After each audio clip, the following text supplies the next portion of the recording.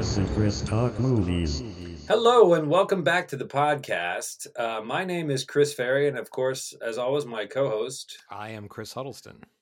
Today, we are very, very excited to be talking about the cult classic Flash Gordon. What plaything can you offer me today? The planet Earth. What's happening? It's an attack! Pathetic Earthlings! Who can save you now? Flash! They'll kill you! Let's all team up and fight him. Prepare for torture! I want him. Stop at nothing!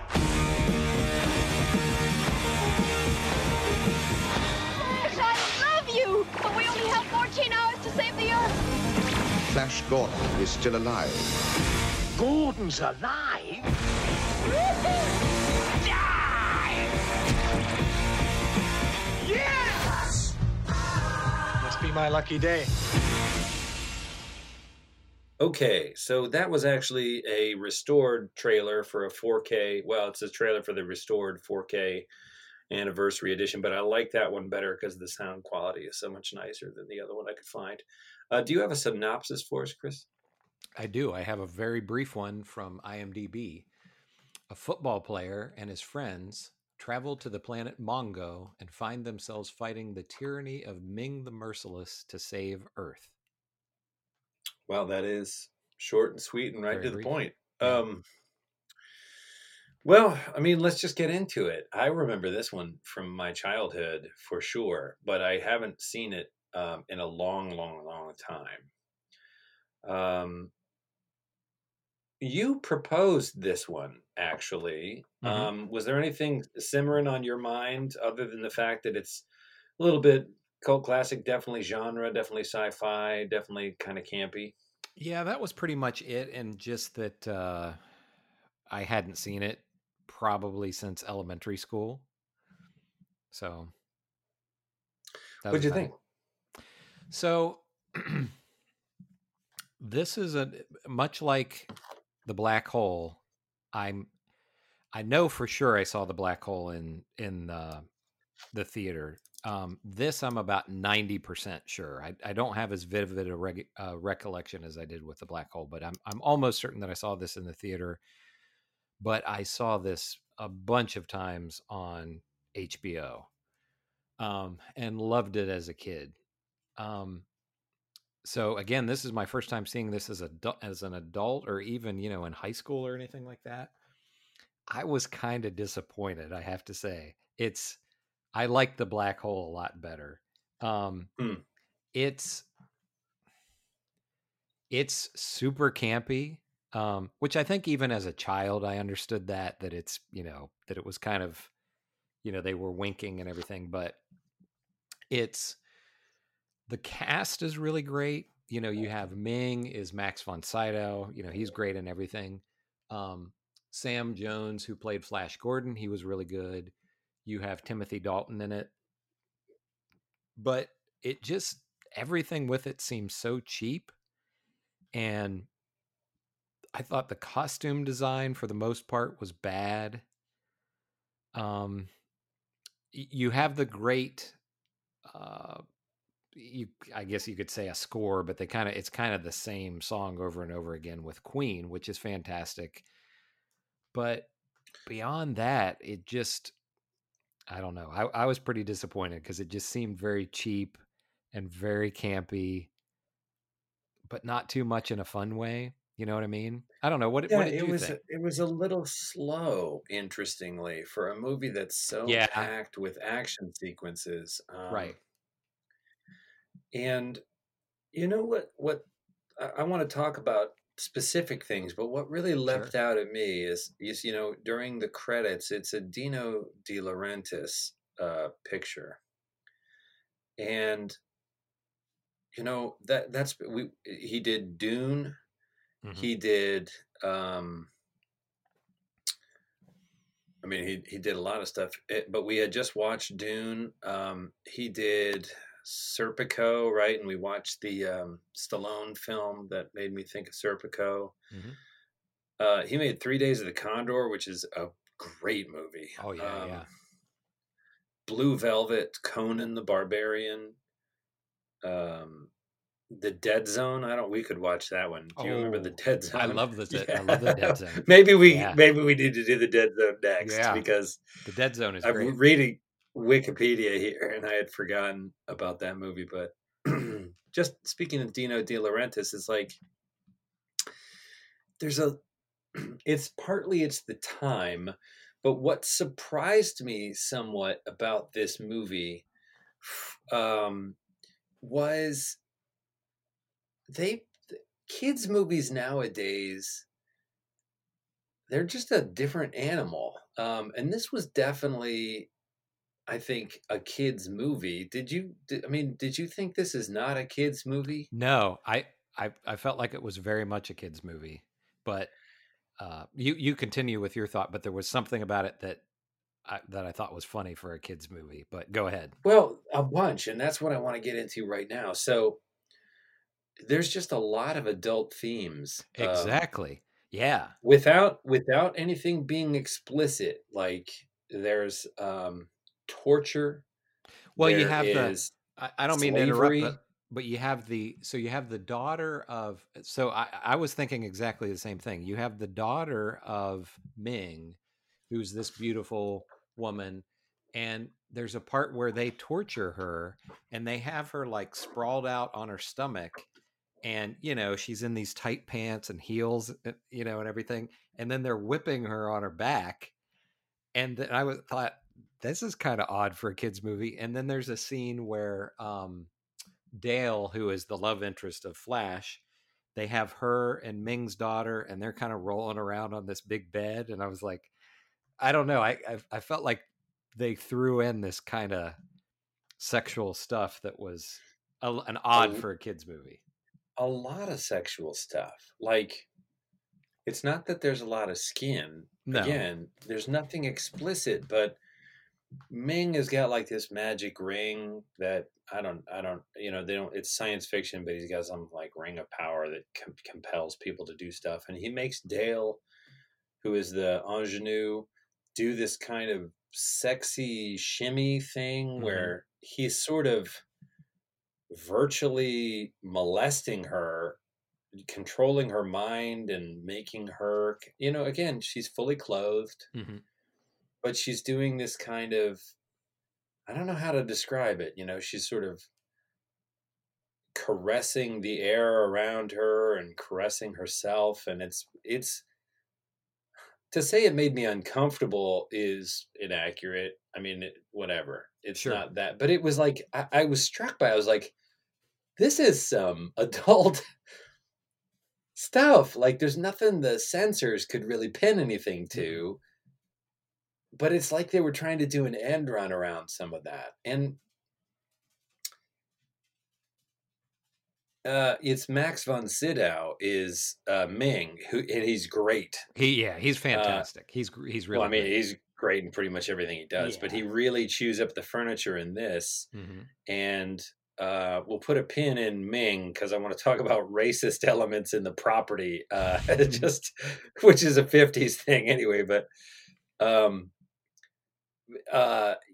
his cruelty and the cruelty of his people is,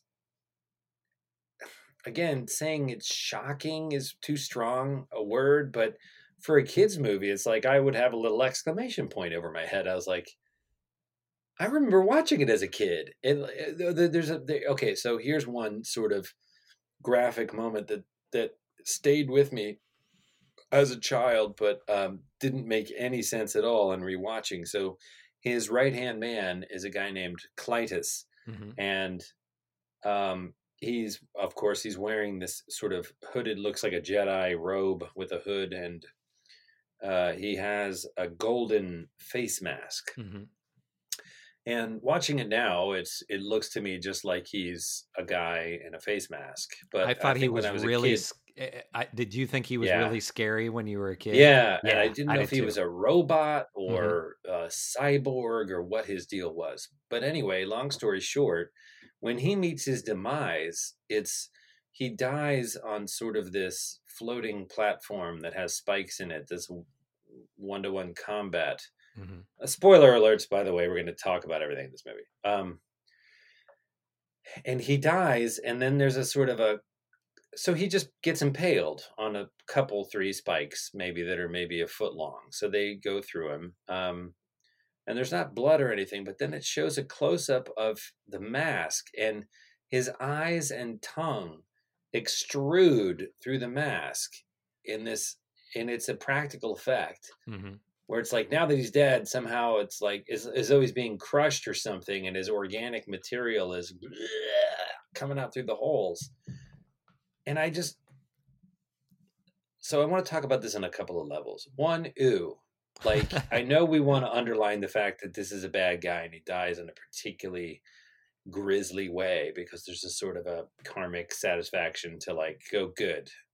This like in Raiders of the Lost Ark, where you watch the guy's head explode and then another guy melts, like, and there's like, yeah, you deserve that, but then there's like, well, so he just got impaled on somebody else gets a sword put through him and his eyes and tongue don't squirt out of his head. You're like, why? What's happening here? Do you know the moment I'm talking about? I do. Yeah, absolutely. What was your take on that? I mean, was it just a gratuitous, like, we need a punctuation point here, or? Yeah, and I don't know. I think I think the 70s and 80s were just a different time. I think we were kind of subjected to a lot of stuff as kids that maybe we shouldn't have seen. But like with the sexual stuff, for example, I think, Return of the Jedi, Princess Leia in the metal bikini, But how bad? So again, but there's a fair amount of skin. Like, that's a very sexy outfit. And Jabba is clearly, this is another thing that doesn't make sense. Why do aliens who's physical, right? He's a slug. He's not attracted to other giant slugs. Like, why is he? Yeah. Why are all these aliens attracted to Earth women? Like, why don't we look as disgusting to them? We would look like a stick bug or something to a giant slug. Like, you would think so, yeah. Why would they be how would that even work? Yeah. But you're just supposed to go with it. Like, he's a big slimy guy. And there's the one scene where he kind of pulls her closer, and then that big puppet tongue is like, comes out, and she's like, ugh. Then he licks her face or something, doesn't he? Yeah. And that's about as graphic as it gets. I mean, they're suggesting like she's his sexual slave, but it's much more explicit than that without the skin in this movie. Yeah, I agree. And the princess who's everyone's attracted to everybody else. Like, so all the men in the movie, more or less, are after Ming's daughter, the princess, who I will admit is smokingly hot. Oh yeah, yeah. Sure. And she plays them all for suckers. I think Flash even has the line at one point, does anyone ever trust her twice? Yeah. It's not a great performance on that actor's part, but he does get some good one-liners. He's charismatic, I would say. Yes. And I kept thinking, this is the nicest, not that you don't have heroes that are essentially nice, but like, he didn't really have a lot of one-liners and zingers and stuff like that. He's just this very virtuous guy, I felt. I thought that was kind of funny that he wasn't. I guess we're just kind of used to the, modern hero as being more sarcastic, and the Arnold and Stallone, one-liners and all that kind of stuff, which he doesn't really have much of in this. I don't think it's just that, though. I mean, I would say that the camera loves him, right? He's easy to watch on screen. He looks great. He's supposedly a quarterback for the New York Jets, and you buy that. Like, he's built, and blonde, and he's got a strong jawline. Like, he's a handsome guy. Mm-hmm. And it's not like you look at him on camera and think, why'd they cast this guy? It's clear. Yeah. And he seems to have good chemistry with the other actors. It's just, it doesn't run any deeper than the script, right? I mean, you think of a Harrison Ford as Indiana Jones, or, pick one of your other, even Tom Cruise. Now, we'll stick with Harrison Ford.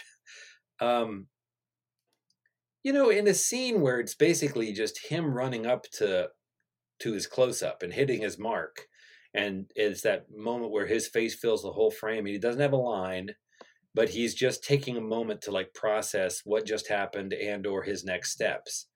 With Harrison Ford, there's a lot going on. Like, he is telling a story non-verbally with his face, and this guy is not doing that. Guy, it's like he's hitting his marks, and he looks good in the costumes, and he's delivering his lines, and he's not saying the lines like he's delivering his lines, but he's not doing anything more than that. He's not bringing anything more than that to it. And I wonder if this wouldn't have been a more compelling movie if they'd have been able to find a lead that could have anchored it, matched some of the supporting characters. Yeah. Like Brian Blessed, or is it Breathed?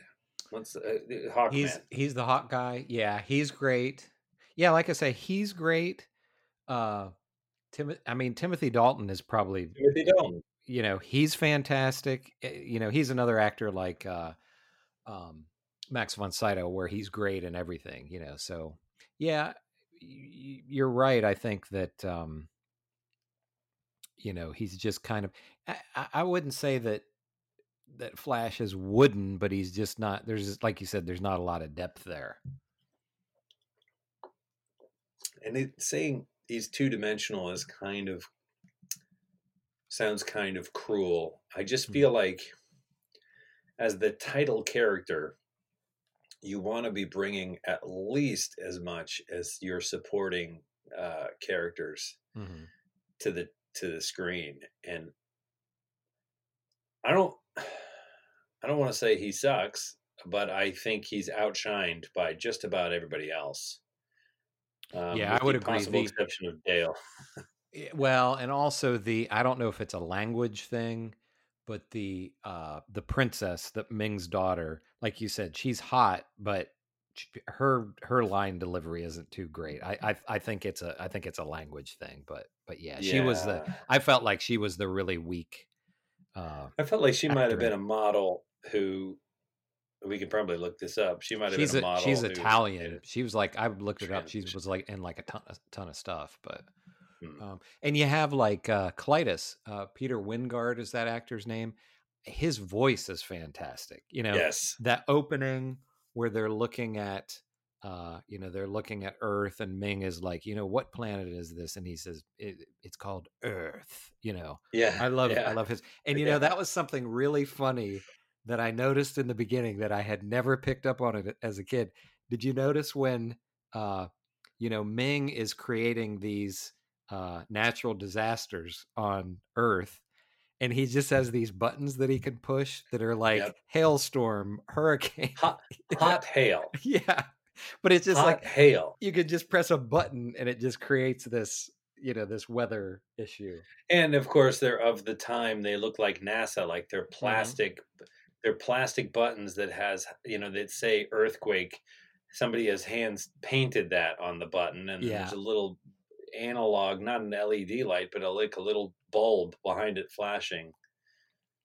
I always think that's funny because they design these sort of spaceships that are models or paintings, but inside the space, like Star Trek, the same way. Inside the spaceship, it's all like, I am the computer. You figured out faster than light travel, but you're still using like radio buttons and toggle switches inside. Anyway, so yeah, and you've got the cast all sort of in different. This was a comic book movie before Marvel really slam dunk defined what a comic book movie is. Sure. So there's a lot of spandex, a lot of cartoon design, kind of in the costumes and in the makeup. Really bright colors. Um, Queen soundtrack, which I think is amazing, but sort of um, imposes itself on the movie. Like it's doing a lot of work, but you don't feel like they. I guess they probably would have watched an edit of the film and then just gone into the studio and done what they do, Right. and been like, "Here's your thing." Right, we're Queen. Say you're welcome. And I don't think they did. I was thinking about this watching the movie. Did they ever do any other soundtrack work that you can? I mean, did they even like contribute a song to a soundtrack or anything? Not that I can remember. It did make me think of Dune, though, with Toto's soundtrack. Yeah. This sort of rock soundtrack, and again, that's a Dino De Laurentiis movie. But that just watching it, that seemed like a bit of a coup to me that that they were able to get Queen to do this. You know? Yeah. I don't know. Well, and we hear it in the trailer. It just there, obviously the listeners can't see the trailer, but that the music of Queen is so.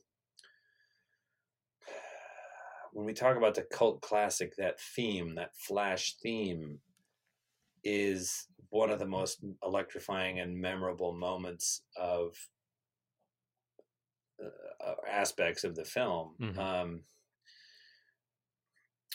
I don't know. I mean, the other thing is that so then they have Zarkov and they wipe his mind, right, with this sort of big ray, and it's a really kind of upsetting scene.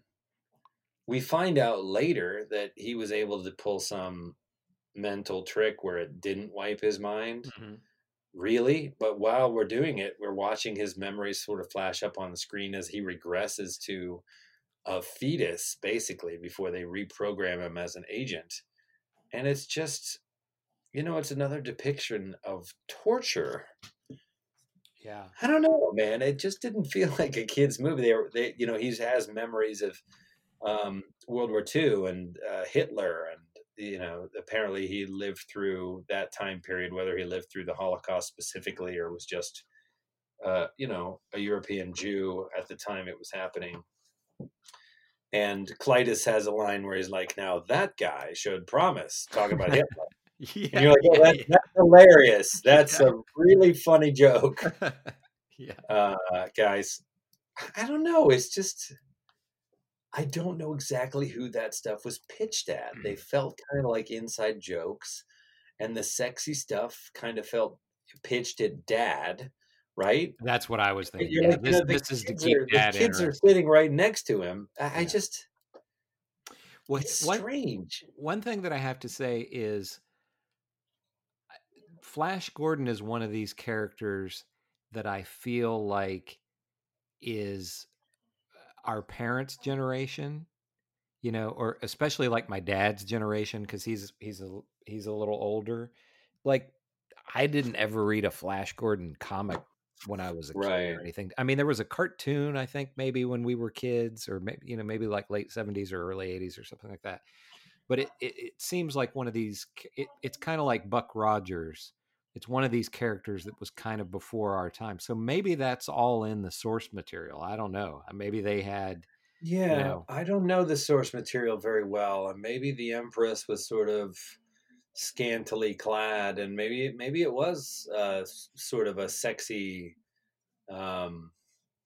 Maybe that maybe sci-fi and the sort of sex appeal of the space princess was all kind of like a way of getting around these uptight Earth Moors, where you could say to scolds, you could say, "Oh, you relax. This is in a different galaxy where then they don't have the hangups we have here in America or whatever." I don't know. I don't know either. Maybe it's referencing that. Along those lines, I think one thing that I was thinking about watching this is it's a little bit surprising. So this was 1980, so it's a long time ago.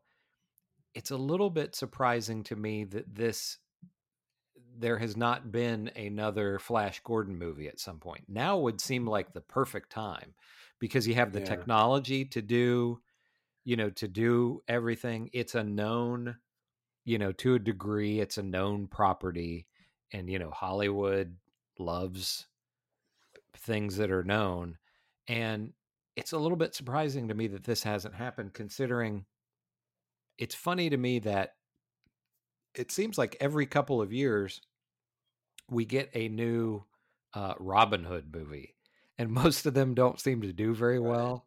And it's like, who is clamoring to see Robin Hood again? Right. So it's surprising to me that we haven't seen a remake of this, and I would be surprised if we do not see sometime in the pretty near future that one of the studios wouldn't try this again. Well, let's talk about it. First of all, I don't know what COVID is going to do to the movie industry. I mean, I assume things will kind of resume and normalize once we get on the other side of this virus, but it's hard to know. Like, I was reading an article the other day, we're talking about, a vaccine. And the author pointed out, it's like the fastest vaccine that was ever created was mumps, I believe. And it was like 5 years or something. Yeah, that was 4 years. That's the record. So it's like, we keep talking about, maybe we'll have one by this Christmas. And like, well, that would be amazing, considering nobody is working together on the same page.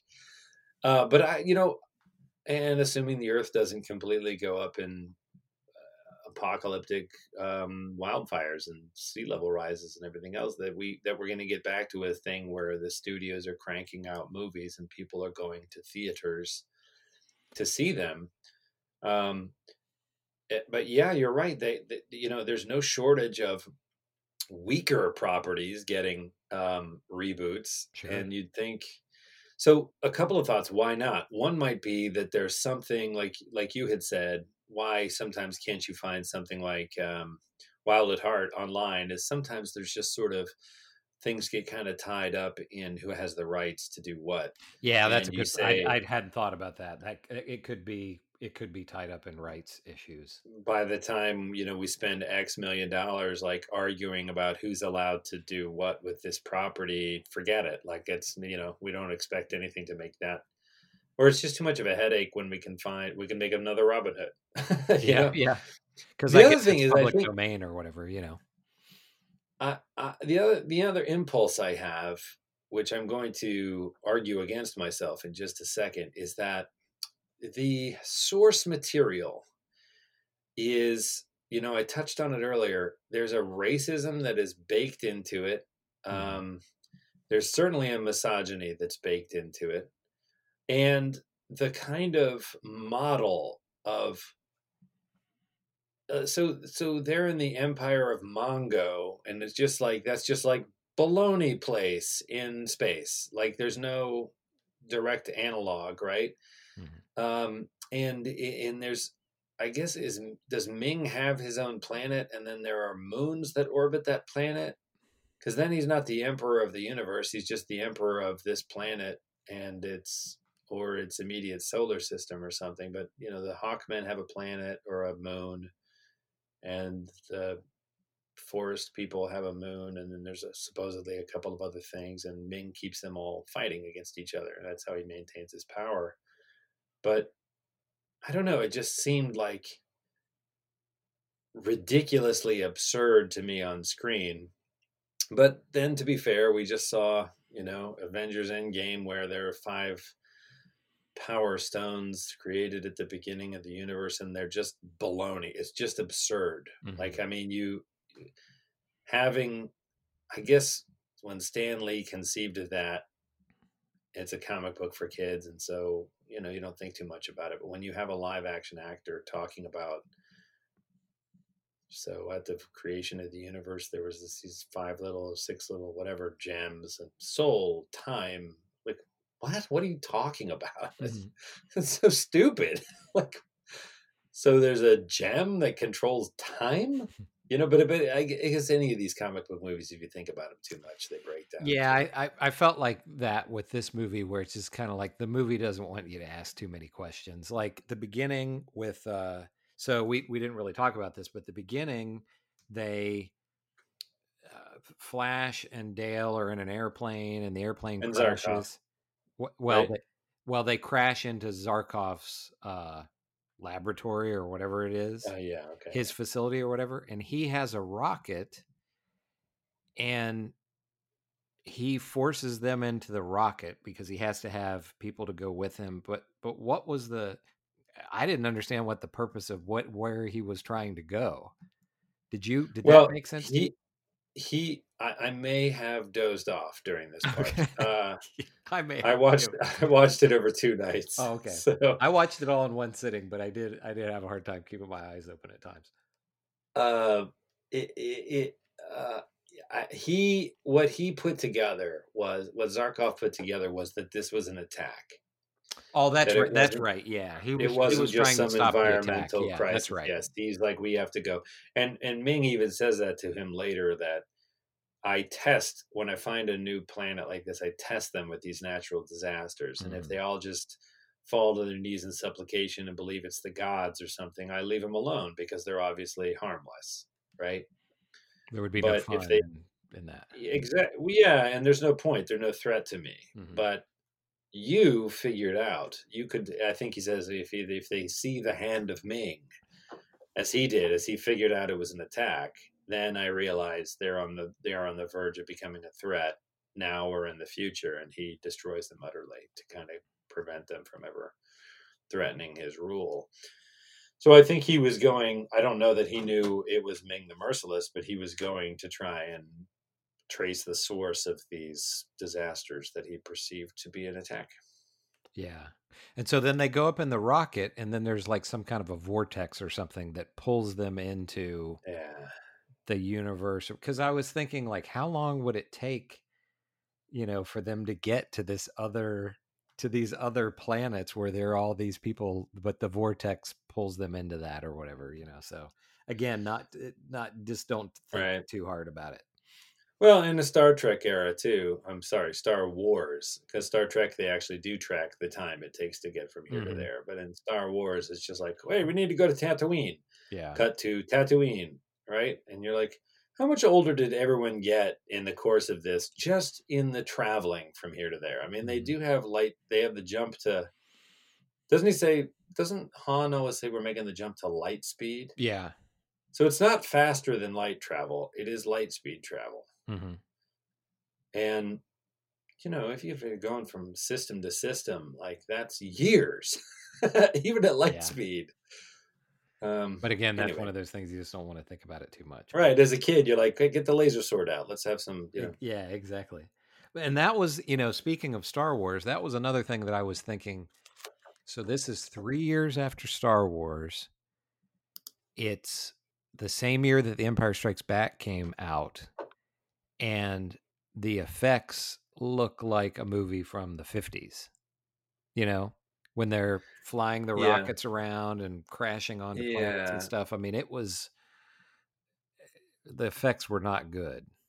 Well, do you know what the budget was? I mean, some of that may have been slightly intentional in terms of it's making it feel like a comic book movie and a cartoon movie. And I'll check Box Office Mojo here. It's always a little tough to get on these older movies. It's hard to get budgets, but I'll see what I can find. I'll definitely be able to find what it made, but and Star Wars made a bundle. Yeah. So I think that they probably, in that regard, the studio was kind of like, hey, great, make Lightning Strike twice. And when he was like, I need more money for the models or whatever. Also, Lucas and ILM and that was a big thing. Oh yeah, what they did was really wanted. Yes. So he was interested in reinventing where the limit was in terms of that stuff. So I don't know what it doesn't say what it cost, but it made a little over 27 million. So it made about 4 million its opening weekend. It made all of its money in the United States. International, it made $45,000. Holy mackerel. Yeah. So I guess it didn't have much of a wide release they re-released this last month. Really? That's where the international money came from. I guess they released it in Europe or something last month, July 31st to August 2020, to August 20, There, 2020. there are some intriguing concepts. For example, on the swamp planet, there's this I sort liked of the test of swamp planet bravery. stuff. I thought that was pretty cool. And I don't mean to interrupt you again, but that was another thing that scared me as a kid. Yeah. And it's still a little bit suspenseful now, is when they have this thing where there's like this kind of tree root thing with a bunch of holes in it, and they put their hand in, and there's this scorpion kind of thing. And it's like a test of manhood or whatever, which I felt. Did you feel like that was directly ripped off from Dune, kind of? Or I thought it was derivative of a bunch of different sources. Yeah. Because we definitely. But that's pretty effective. I mean, the effect of the scorpion thing doesn't look great, but it's somewhat suspenseful. And again, I remember being totally freaked out by that as a kid. Yeah, the idea of sticking your hand blindly into this hole in a big gnarly knotty stump thing where if you put your hand in wherever the little critter is, like if you basically put your wrist right in front of its face, it's going to sting you, and that sting is lethal. But yeah, the tree planet, and then there's a swamp component. It reminded me, not as effectively done, but it reminded me of Dagobah from The Empire Strikes Back. And I don't think they ripped it off or anything because it was the same year. I don't think they could have, and that might be in the source material too. But I thought that was one of the more effective parts of the movie, I felt. Yeah, and there was also, what I had totally forgotten, is there was a creature in the swamp that gets a hold of Flash at one point, and it's also slightly reminiscent of the Watcher in the Water in Tolkien. Mm-hmm. You never really get the scope of the whole thing. In Tolkien, it's sort of tentacles, and in this, it's sort of these sort of spider legs. And then there's this sort of big bladder type inflatable, like something's got him, and there's a sound design thing where it's sort of screeing and squealing, and then this sort of legs are it's trying to stuff it into him into its maw, and its body is sort of squishy, and then somebody shoots it with a laser crossbow, and I think that sort of explodes. I think that's Timothy Dalton that shoots it. Yeah, he saves him. But I just love that he's got a laser crossbow, because it's like everything else on the planet indicates they all look like Robin Hood. You're like, oh, you guys don't shoot bows and arrows. They were very Robin. You got a laser gun, but it looks like a crossbow. yeah, they were very Robin Hood. And I had forgotten that, it's not that it's done particularly well, except that I'm like, oh, that's cool. That's a cool concept that, Flash gets. Yeah, again, there's stuff in this that I think a reboot or reimagining or whatever with today's technology could be fun. Maybe it's that if that's maybe you don't get to do that stuff again because it's been done similarly, maybe better in other movies since, right? I mean, is a monster in the swamp that tries to pull you down, does that feel original? Does that feel fresh now? No. Flying Hawkmen, like, how do you? And I kept thinking as far as a reboot that maybe studios think, it's too corny or whatever, but I feel like give this to the guy who did Guardians of the Galaxy. Like, I think he could knock this out of the park, because I think he would have the right tone of, kind of cheesiness, but still not too cheesy. Chris Pratt could probably do Flash Gordon. Yeah, you're right. He would be a good Flash Gordon. How many franchises can he have, though? I know. Well, that's, I mean, and I love Chris Pratt. I don't get tired of watching Chris Pratt, but you saturate on anyone after a while. Yeah. And there's just only so many different iterations of yourself you can play on screen before it starts to muddy and blur. But my point just being that, and there's lots of other actors that could do it, but he would be a good choice, though. Yeah, he'd be a great. There are people that could do it, that could carry And I think you would want to try and keep some of the sex appeal. That actually felt really central to the whole thing, including the use of Queen as the soundtrack, you know? And there was a sort of a BDSM bondage. That's exactly what I was element to thinking. the That there was costume definitely a design. bit of a bondage thing going on there, you know, And you know, which I was just what sort made of it feel weird. Flash Gordon as a property, like being the stuff of adolescent fantasy, specifically adolescent boy fantasy. Right. But like, oh, I'm a football player and a spaceman and a hero, you know, and I get the girl and all the girls want me. And they're all like insanely hot. But there's the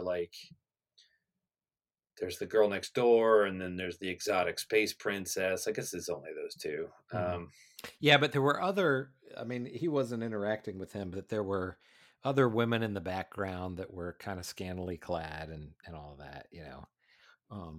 One thing that I thought was really funny about the costume design was that I've always loved that Flash shirt, you know, but it struck me as very funny watching the movie. His outfit that he wears is basically khaki pants and a white like ringer tee with his name on it. You know? Right. And did you notice when there's a part where they execute him, basically Ming executes him, they send him to yes, there's an execution. Yeah, so that was scene. another, you know, upsetting thing for children. But so the princess saves him by they inject him with something and bring him back to life. But I thought it was really funny.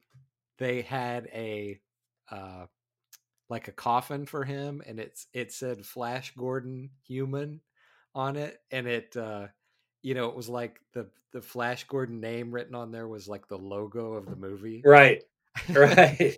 Right. Like they went to all they honored honored the branding. Well, so we're getting into a, you know, an interesting little nitpicky area here, but so he has this sort of football-esque thing where he's throwing these metal eggs that are football size around and knocking, and it's as much comic as it is action. And ultimately they subdue him. This is early in the movie, and Ming sentences him to death. Excuse me. And it's like they're going to make an example of him. But then there's all this pomp and circumstance about his official execution. Like, they kind of escort him up to the chair and they give him a hood for his face. And it's like for Ming the Merciless, a gas chamber seems incredibly benign, right? Why wouldn't they publicly torture this guy to death? That seems more in line with like what they do to his own daughter when they discover her treason. Is they've got something that we don't see, but something called boar worms that she's terrified of. And you're kind of like, so the guy who employs boar worms on his own daughter executes this alien, you know, he's brutalizing Earth just for the fun of it, literally. And we get this Earthling who like causes a ruckus in his throne chamber in defiance, and he gives him like what seems like an honorary execution. I just didn't make any sense to me. Like, why wouldn't they? Do you know what I mean? I agree. I didn't really why are think they about that. honoring Flash Gordon? You know, in all honesty, I mean, why did they look at him any more than like almost like an animal or something? You know, he's from, you know, this completely different planet, and it's weird that they would even care to that degree. He says he will be executed publicly, but the public execution doesn't seem to be any more public than the throne room in which he announces it. Right? I mean, everyone's right here. Just kill him. Like, why? You know, I don't know. So I'm sure I've said this on other 80s movies that we've covered, but I think some of the answers to some of our questions as to some of the weird stuff that was going on, and I think this is a big difference between movies of this era and movies of today, and I think it's just cocaine, basically. You know, I you know, I don't know about some of these quote unquote more serious movies, but I know I've read a lot of stuff and seen some documentaries and things about like the Blues Brothers and Caddyshack and some of those comedy movies where literally cocaine was figured into the budget of the movie. And, the people were just, they were just all partying every night. And I wouldn't be surprised if this was one that there was a lot of that, going It was on. Hollywood, baby. Exactly. Yeah. So I think that's a big difference between then and now. Some of these weird things that were in movies is I think there was a lot of drug use going on. Well, why don't we go ahead and give it our final verdict, and then maybe if you want to we can also digress and talk about some of the other stuff we've been watching. So would you recommend this to our listeners? I would say, here's the thing about this. It's not fun enough, I don't think, from a campiness standpoint, that this is really like a party movie. I feel like people who saw this as children and have nostalgia about it, it'd be a good idea to revisit it. This got a bit of a kind of a bump a few years ago. Did you ever see Ted, the movie about the talking with Mark Wahlberg? The talking. I don't think so. I saw clips of it. Okay, Ted is actually pretty good, but so Ted and Mark Wahlberg are best friends, basically, and they love this movie.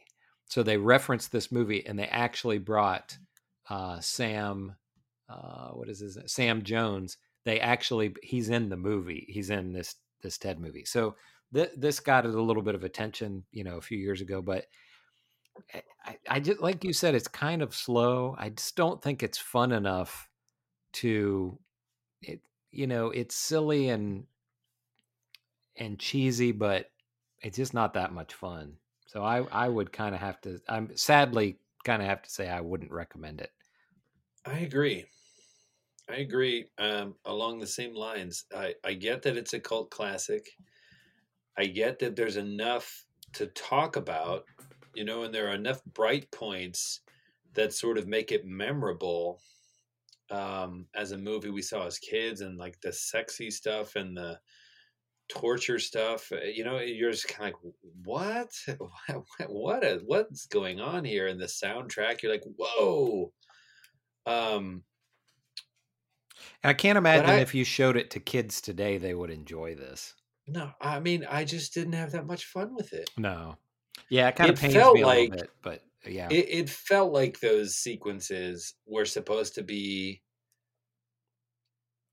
fun. Like, they're like, we're all having a great time, right? And I'm kind of like, I'm not. Like, I'm just not. You don't have me. And when you talk about other kind of unicorn cult classics like The Room, which is unquestionably awful, worse than this in so many ways, it is inexplicably watchable from start to finish. Mm-hmm. And fun might be too strong a word, but I remember I went to see it with Tom and Stephanie on my birthday. It might have been my 40th birthday. We went to a midnight screening of The Room, which I had never seen. Mm-hmm. And I did have fun. I don't know that the movie itself is particularly fun if you just sat and watched it alone. But as terrible as it was, I was engaged and watching the movie actively from the beginning to the end. Mm-hmm. And Flash Gordon lost me a few times where I just had to like pause it and take a break, or I watched it in 2 nights, because the first night I was just kind of like, this is literally putting me to sleep. And and then I came back, I'm like, all right, I got to watch the end of Flash Gordon. But that's a very different tone. Sure, I mean, I would say, I'm not going to try and dissuade if somebody's like, oh, I want to watch it. Okay, great. Go watch it. I was interested to revisit it because it did make an impression on me when I was a kid. Yeah, same here. And there were lots of WTF moments in it, but I don't know that those things make it an entertaining film to watch. And it's not a so bad it's good. It wasn't like they were trying to make a great movie and it just didn't turn out and it's really bad. you got the feeling that everybody knew this. They were making a cornball movie, basically. I didn't, I don't think they felt they were making Star Wars. The campy stuff, the campy elements of it, to me, did not jive with the serious elements of it. And the serious elements of it are things like when they're wiping Zarkov's mind and we have his memories of Nazi Germany and the Holocaust. And the cruelty of this, and he's begging, please don't take my mind. Mm-hmm. It's upsetting. And the torture of the emperor's daughter and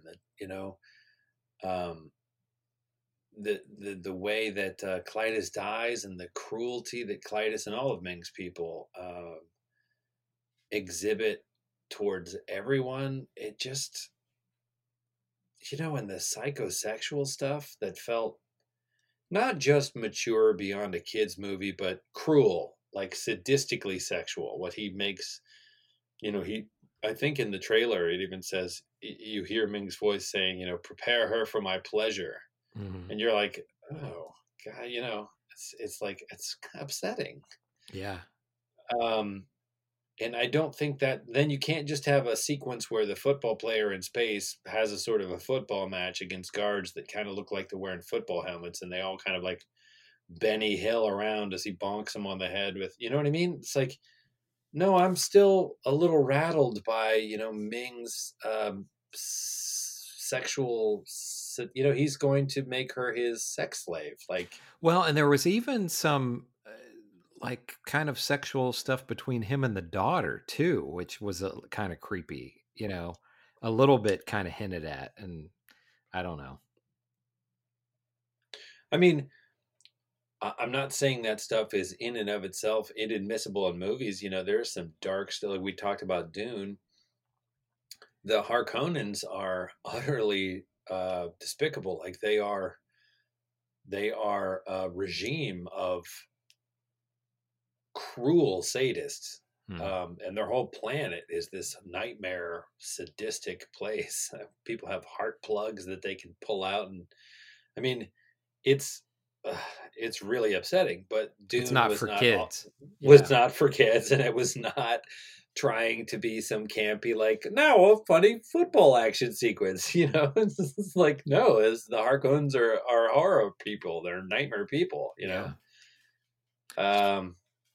So I guess in terms of recommending to go see it, spend your time with 2 thumbs down on this one, but you had mentioned there's some stuff coming up you're excited about. Dune, the trailer dropped. Yeah, I was going to say, what did you think of that? So you being the, more the resident Dune fan, whereas I just saw the original movie for the first time a couple of months ago. So what did you think of the trailer? Where I am with it right now is a little disappointed. Oh, okay. And I'll tell you why. I think it looks great. I love the cast. I think he did a brilliant job of casting it without seeing anybody do too much in the trailer. And I am very excited to see it. It feels a little bit, just from the trailer and what they sort of skate through in the trailer, it almost feels like he's remaking the 1980 Dune that David Lynch made. Yeah, and I was struck by that. I thought, wow, having just seen it, this feels a lot like the David Lynch movie. And with a sort of a better sheen. If I were gonna make that movie, I would do it like this, but I'd still be making that movie. And I don't know that you can make Dune differently. Like David Lynch may have brilliantly pared down, into 2 hours. You may have to cut away so much of the source material that what you're left with is the basic arc of this Paul Atreides character. Mm-hmm. Because I felt like it looked like the Lynch movie with just better effects, basically. And more modern filmmaking techniques. I need to go back and reread the books because I do remember the books are very elaborate. Like it's very detailed, and the universe building of it is meticulous and unique. And I mean, yes, it's a Messiah story, but it's complicated. In other words, Neo's a good guy, and there's no question about that. The books raise an issue that it's sort of like, so the Fremen at least paint Paul Atreides as a Messiah, but even Paul Atreides is uncomfortable with that concept. And is that a good thing? Is having a Messiah a good thing? Right? When they're making it this religious prophecy being fulfilled, when really in the book it outlines that it's also the product of generation after generation of like selective eugenics, basically breeding, and it's like they're trying to make this prophecy come true until there's a male that's born able to take this spice that will complete this sort of transformation into this super being. So it's interesting because it's not, oh, God put his son on earth and it's the fulfillment of the prophecy. They have been engaging in what is essentially eugenics for, like in the book, I think it's millennia, and to get to this point, and Paul Atreides happens to be the product of that. Whereas if he's a Messiah, he is faultless and blameless and can do no wrong, right? Because he is a deity. But Paul Atreides doesn't think of himself as a deity, but suddenly he has godlike powers. So it really unpacks this sort of Messiah arc in interesting ways. And it gets more into all the other people that use the spice and the way, and the mentats and all the different, the guild members. And this stuff seems to have really potent effects on the human physiology and brain. And lots of different people use it in different ways. It just gets really, really broad and three-dimensional and interesting science fiction ways. And you just don't have time in a movie to plumb those kind of depths.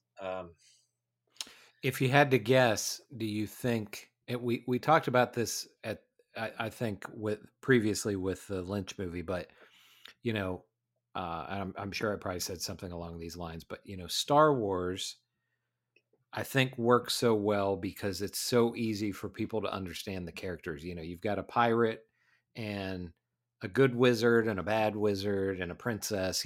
Everybody can understand that. Right. With this, do you think that is Dune kind of too weird to appeal to just the masses, basically? I mean, is this going to be like Dune fans and hardcore sci-fi fans are going to be into this, but maybe it doesn't make $1 billion or whatever the studio is hoping for? I don't know. I think you really put your finger on it with Star Wars. I think it's got to be, they had laser swords. That was cool. And they are kind of a religion. They can kind of move things with their mind using the Force. But it's never too deep, it's just kind of basic, It never gets deeper than the human thing, like, I am your father. What? No. Like, you can get your head around that. It's like, oh, the guy I don't want to be my father. My father's gone. I want to idolize my father. It turns out my father's actually complicated. Right? I mean, everybody can relate to that in some way, whether you have experienced it or not. You can imagine, like, oh, snap, what if I was adopted and it was, somebody I didn't want it to be. Whereas Dune is really world building, and it just may be to the material. It makes a great novel and a great series of novels, but I don't know. I don't know if it'll translate, the richness of it'll translate to the screen or not. I'm excited to see it. I think they definitely have the right person doing it. Yeah. If Blade Runner 2049 is any indication, Yeah. this guy can take a beloved property and like really carry it forward. And I love that movie. Oh, me too. Yeah. I was telling you and we're getting a little long in the tooth here, but we missed last week, so That's let's okay. indulge. Yeah. I was telling you about some of the TV I've been watching. I've been watching Lovecraft Country, The Boys season 2, and Raised by Wolves, Yeah. which are 3 very different projects, but 3 that I think. And you had texted me back that you haven't watched any of them. You No. haven't seen. Oh I haven't man, seen any of them.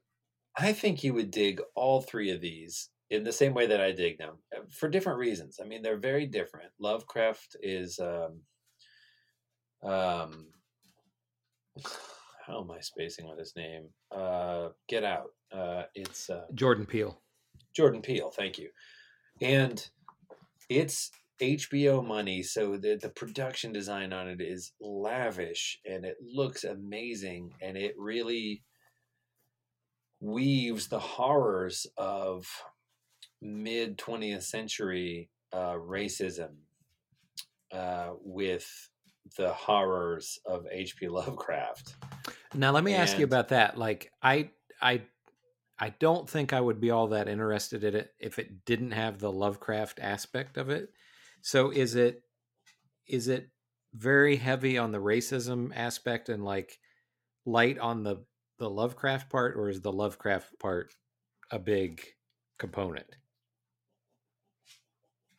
I'll say yes. Okay. All right. So it varies a little episode to episode. But all episodes have elements of both. So what drives these African American characters forward is essentially Lovecraftian.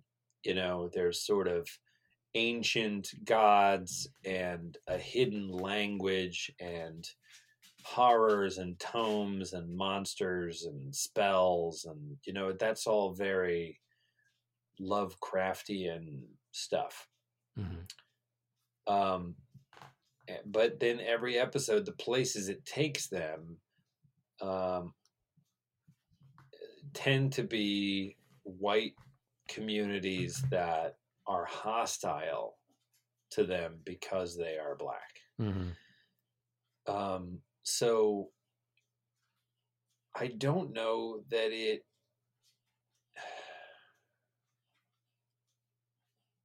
it feels experimental. Okay. And it feels like they gave him a lot of money to be experimental, and he gets to do it episode by episode, which means by its very nature, it could, not every episodic thing feels disjointed, but this feels a little disjointed episode to episode. You're like, oh, this one's about the house.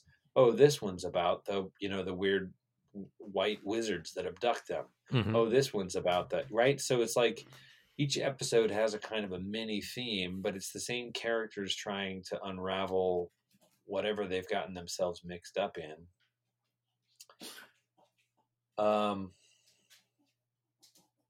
Of the 3 that I mentioned, it's the more out of the box. I mean, I don't want to say it runs hot and cold, but it runs like hot and warm. Some of it I'm like, woo, that was amazing. And then others I'm like, oh, I didn't like that as much. Okay. But the performances are terrific. I don't know. I do think it's worth, unreservedly, I think it's worth checking out. Raised by Wolves, I think you would flip over. I'm riveted by it. How far into it are you? Because the I'm reason up to date. Okay, because the reason why I ask is I believe it was NPR did a review of it, and they said that the first 3 episodes are directed by Ridley Scott, and they're great. And then after that, it's somebody else, and it kind of goes off the rails. They said like it's fantastic, and then by the end, they kind of couldn't recommend it. So, well, they have probably watched it all. Right? Yeah, they're probably given the whole series to see, right. And I haven't been given the whole. And series. I don't say that. I hope that that doesn't like ruin it for you, but no, I can see that. I mean, I think if you watch the pilot delivers. Mm-hmm. Like the pilot feels like pure Ridley Scott. The pilot is so good, and by the end of the pilot, you're like, oh man, like you just can't wait. And that does carry on. I guess I can see that carrying on for episode 2 and 3. Then once everything's sort of established, we get out of the kind of opening part, and then we're kind of like, and now we're figuring out how to get from place to place, and these people are going there, and this is what's happening with these guys. And it's a little less like starter energy of like, who is this and what's happening and why are we here?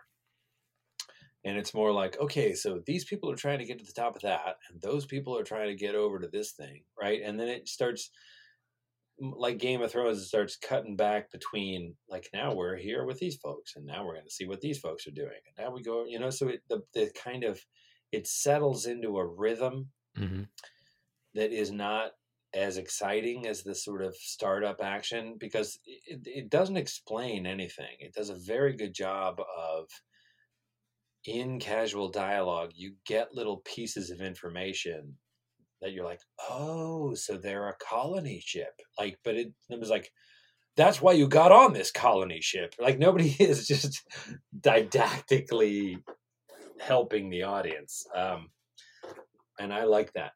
Yeah. I don't know. I think you would really dig it. Of the 3 shows, it's definitely the one that I'm the most interested in, although all 3 of them I'm interested in. So yeah. And The Boys is Carl Urban, and I think he does a great job of anchoring it. But the person who really steals The Boys is the guy that plays Homelander.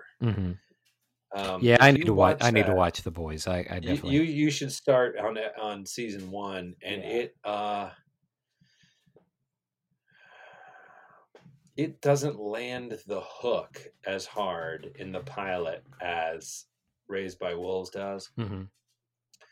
But it's really interesting, and I'm into season 2, and season 2 feels a little bit like they're still trying to figure out, I don't know. Season 2 feels like season 1 was a smash hit, and then they scrambled to figure out what they were going to do in season 2. Oh, okay. That's kind of a bummer when that happens. It's not to say it's bad. It's not to say it's bad. But season 1 ended with such a like, whoa. Then you're kind of like, where are they going to go from here? And you can sort of feel them being like, where are we going to go from here? Yeah.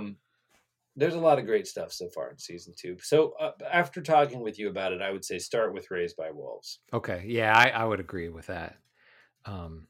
Now, the only thing that I've seen recently is I saw Tenet in the theater. Yeah, tell me about it.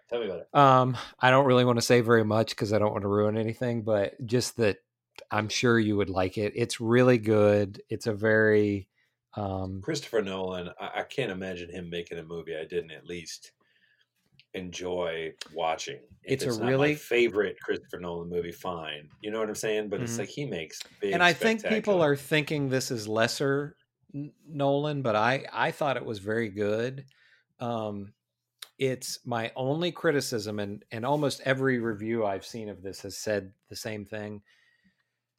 Unless you absolutely have to see it in the theater, I would say watch it at home so you can have the subtitles on, because he does this kind of frustrating thing where a lot of the dialogue is going on while there's really loud music in the background, or really loud, like there's a part where they're on these like kind of high speed sailboats and having a conversation while there's like this roaring engine sound in the background, and so a lot of it, I just wasn't 100% sure what they were saying. I mean, I could get the gist of it, so but funny.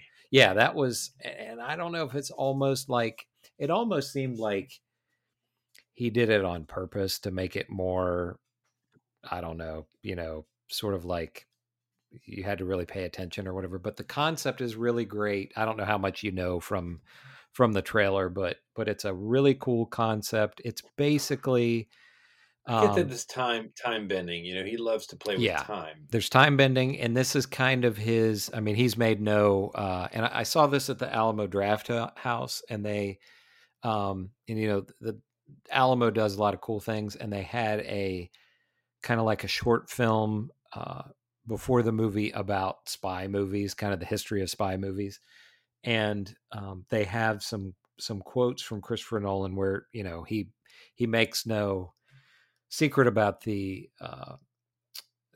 fact that he would like to do a James Bond movie someday, and this is kind of his spy movie. But it's his audition for that. Sort of, yeah. But it's you don't typically have the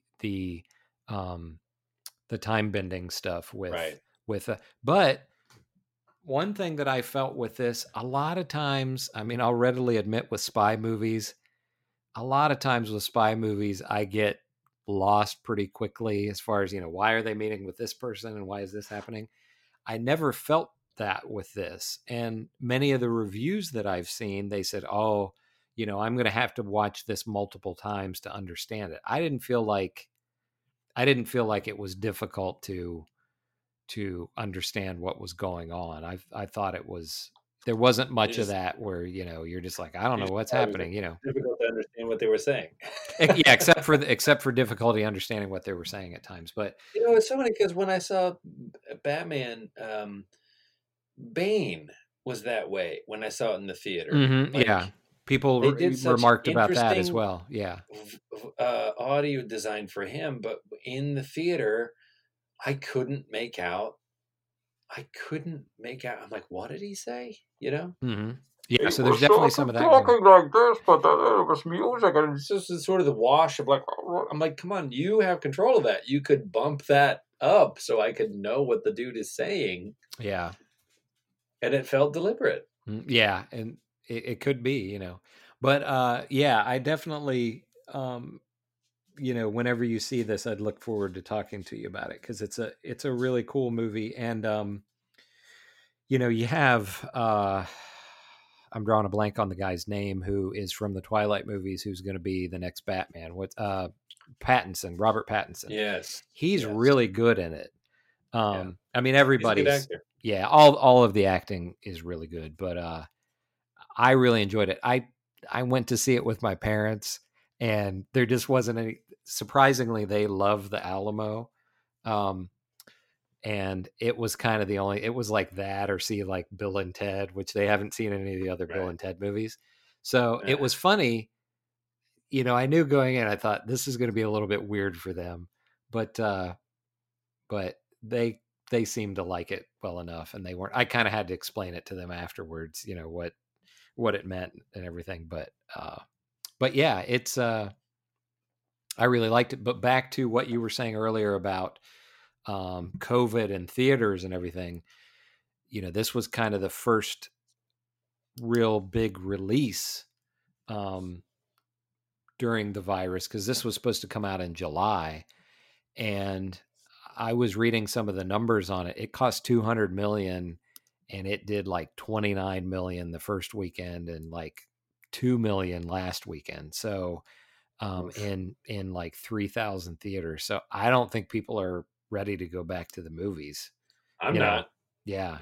And it was, the Alamo does a great job. I mean, I felt very, very safe there. You couldn't go in without a mask, and it was us and one other person in the whole theater. So, so I felt fine about it, but yeah, if this lingers on for a long time, I love going to the movies, and that would be one of those things where if going to the theaters, it will always exist, I would think. But if it kind of dies off, if people are just like, I'm just going to stay home, I think that would be sad, It would be sad because I enjoy, and I like going to places like the Alamo where you can get a beer and you can get food. And like, that's an evolution. We didn't have that when we were kids. Yeah. But as an adult, I'm like, this is the only way to see movies.